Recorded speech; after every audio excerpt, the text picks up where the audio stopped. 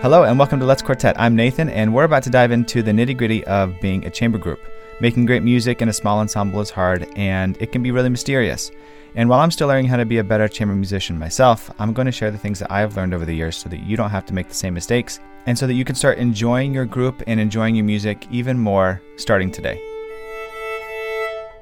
Hey everybody, and welcome to episode number 4 of Let's Quartet. I'm Nathan Cottrell, and it's been a few weeks. I'm back from London. My quartet competed at the Wigmore International String Quartet competition, and it was an amazing experience. It's hard to put into words how much we learned and how much I learned personally over those few days listening to the other quartets and just being in that environment. It is just a catalyst for so much growth.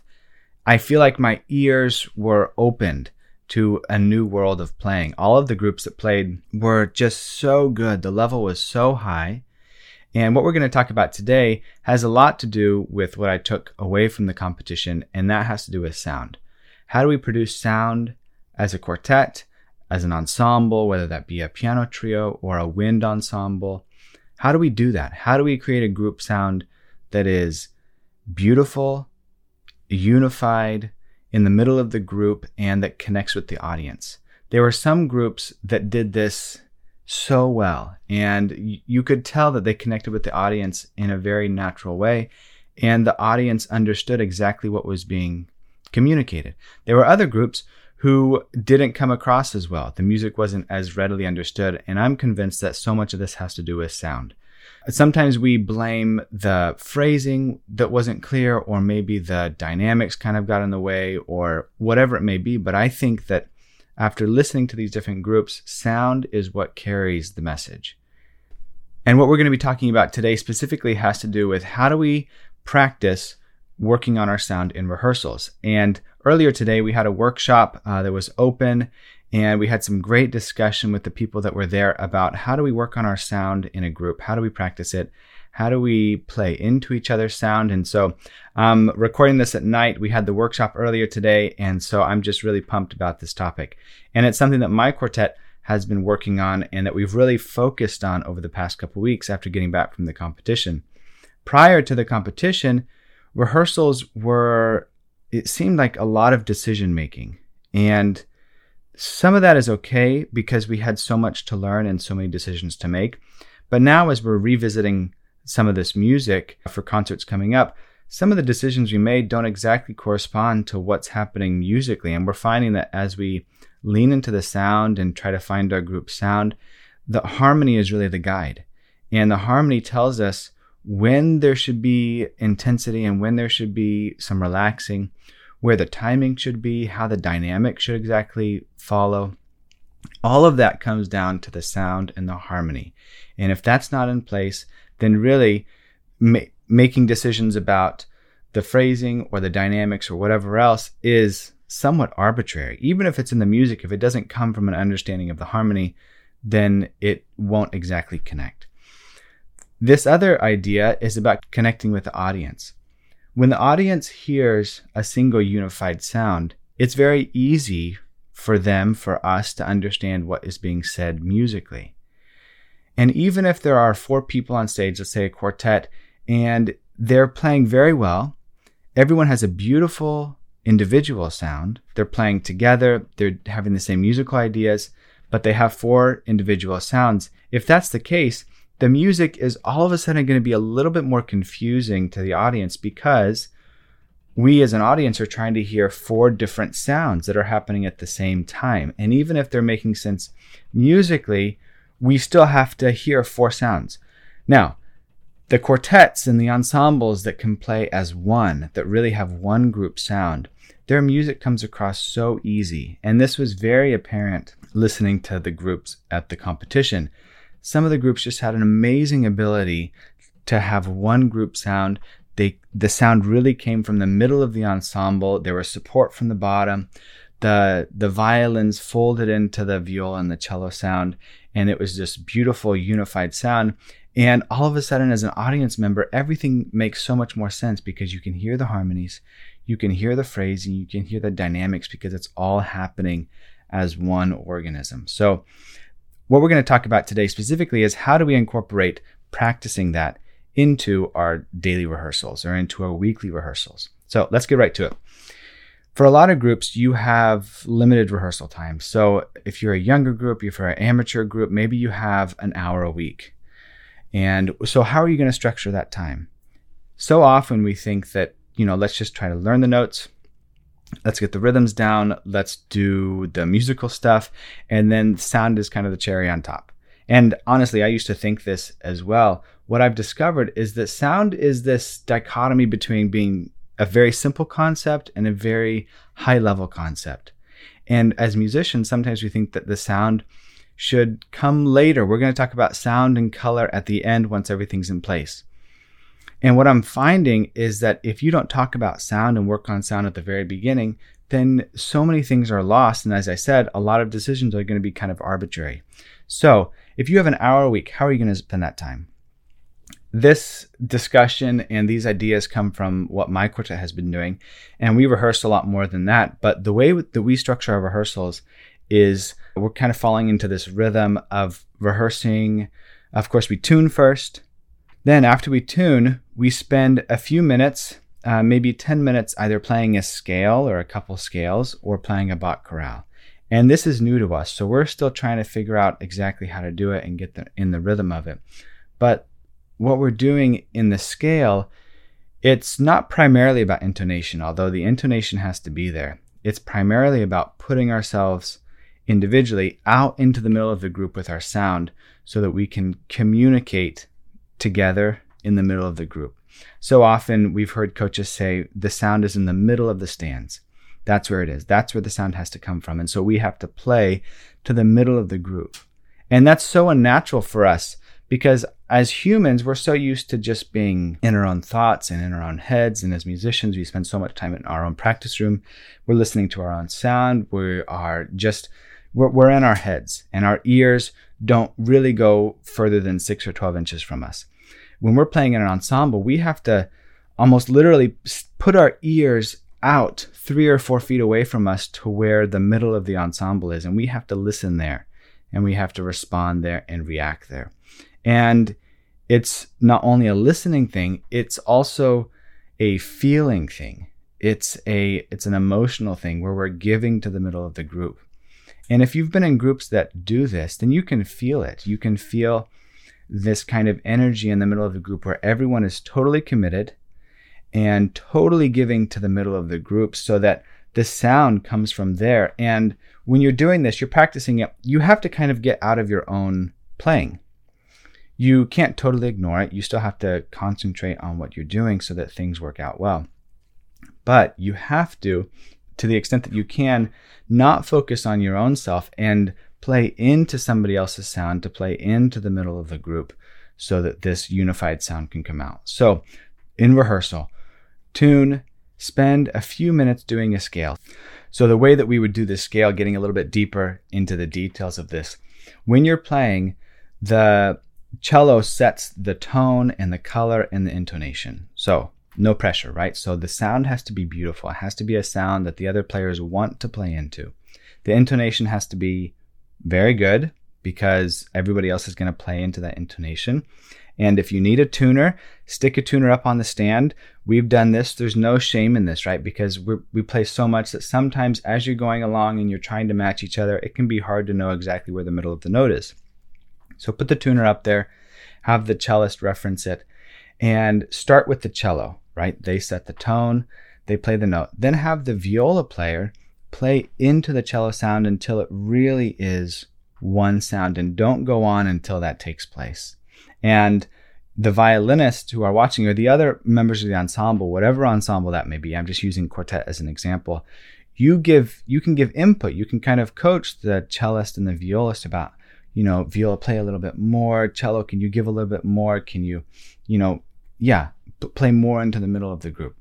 Once that's set, then second violin would join, right? And this is all on the same note. So if you're playing a G major scale, you're all playing G at this point, right? So you're just trying to find the sound for the very first note. Second violin plays into the sound of the viola and cello. And then after that, first violin joins the sound of the second viola and cello. So at that point, everyone is playing just a G, the same note. It's going to be in different registers, and you find that sound. Once you do that, you go on with the rest of the scale. But don't go on from one note to the next until the sound has settled, until you're playing in the middle of the group. If you're coaching an ensemble, this is a great opportunity to pull the personalities and the tendencies out of your ensemble members to really give. There are going to be some members who are a little bit more reluctant, a little bit more cautious to really give emotionally and sound-wise to the middle of the group. There are going to be others who seemingly always play loud and are always giving, but are kind of a little overbearing. So they need to be able to fold in a little bit more. So a lot of how we play in our sound is a reflection of our personalities. So as a coach, you have to know what your members need and pull them out. And if you're in the ensemble, you should know what your tendency is, right? And help each other out kindly, right? So draw each other out. If somebody needs to fold in more, ask them to play into the group a little bit more. If somebody needs to play into the middle of the stands a little bit more, then ask them to do that until the sound is really there. And then if somebody asks you to do something, then of course, respond. You want to find this. And I promise, really, this is a guarantee that if you've experienced this type of sound and you've experienced this really unified sound in the middle of the group, you're always going to want that. It's the most amazing feeling, the most supportive feeling, and it's really just so satisfying because it's what we long for, but it's so hard to get. And if you're new to this, if this is a new concept, then, if you can experience that once in a rehearsal during the scale, then that's good, right? Get that once in the scale. And then keep searching for it as you play a repertoire, as you meet next week. Then try to get maybe a couple times or 3 times in the scale really unified from the very beginning. Another thing that you could do if the scale is working out well and you've been able to find your sound, then you can incorporate a Bach chorale. Bach chorales are really great for developing harmonic responsiveness, and it's also just more interesting to play. I found that when we are, as a quartet, when we're rehearsing and we focus on the harmony and we focus on the sound, so many of the questions and the discussions that we have are really not an issue anymore. If you're trying to make decisions about phrasing and dynamics and stuff arbitrarily, then there's a lot of discussion. People have a lot of ideas. But if you take those discussions from the harmony and everything is based on the harmony, it's so much easier because we've all grown up listening to the same music and we know where a 5/7 should go. And we know the feeling of a dissonant chord. We know the feeling of an augmented chord and the tension there. So when you play from the harmony, it's much easier for the music to come out naturally. And my quartet often comes back to this idea of just, if it was simple, what would it sound like? If this was easy, what would it sound like, right? We just want to take the the complication, however you say it, away from it. Because as an audience, we want to give them the most simple, most beautiful form of the music that is there. The music is complicated enough, so don't make it more complicated. Start with the sound, start with the harmony, and go from there and present this really beautiful, simple version of the music to them. I'm reminded of this concert that I went to, I think it was maybe 3 months ago now. It was Leonidas Kavakos, Yo-Yo Ma, and Emmanuel Axe. It was a piano trio concert. And earlier in the day, Yo-Yo Ma was given an honorary doctorate at Stony Brook University, and my quartet was invited to play for the ceremony. Then last minute, he asked if he could play with the students. So we threw together a movement of the Schubert Quintet, and the cellos from the studio all put together a cello ensemble piece. So he played with them, and then he played the Schubert with us, and it was really, really special experience at the ceremony to play with Yo-Yo Ma, and then that evening to hear the trio concert. And what I remember from that concert, I was really impacted because Kavakos and Ma, as string players, are quite different, actually, in my ears, in their personalities and in their playing. And yet when they played together, it was very understandable what the music was because it was simple. And the music itself wasn't simple, but the way they presented it was simple because they had this sound that was unified and this unified musical idea that was coming across to the audience. And I think when we talk about just regular life, that is also what makes really great communicators. They're able to communicate in a way that is simple and yet can explain profound concepts. And as musicians, that's what we're trying to do as well. We're trying to explain and play these difficult and complicated pieces, but we want to make them understandable. So another way that you can work sound into your rehearsals in the repertoire itself is by taking really complicated passages and making them as simple as possible. You want to strip the passage down of all its extraneous notes, and you want to get to the harmony. The harmony, like I said, is going to tell you what to do musically. So if you have a dotted rhythm, you want to get rid of the little note. You want to, if you have a lot of repeated notes, just play the beginning, the first note, where the harmony changes, and play it together as a group. And it's going to be a little messy at first. It always is, but try it a few times. You'll kind of get in a rhythm of how it should go and where the harmonies change. And when you know where the harmonies change, you know where the phrasing should go. And then once you have this kind of overall scheme of where the line goes harmonically, then you can add in the little notes. And all of a sudden, the little notes make a lot more sense because we know where they should lead and we know where they should fall because we understand what the harmony is doing. So again, so much of it has to do with harmony and sound. And the other thing that will be fixed when you play into the middle of the group is balance. And when you understand the harmony, then all of a sudden when you're listening and something doesn't sound quite right, maybe the chord isn't quite balanced because there's two people playing the tonic and one on the fifth, and then you have somebody on the third, and naturally the tonic with two people on it is going to be louder, right? So those two people need to play less. And the person with the fifth needs to just play steadily, whatever that volume is.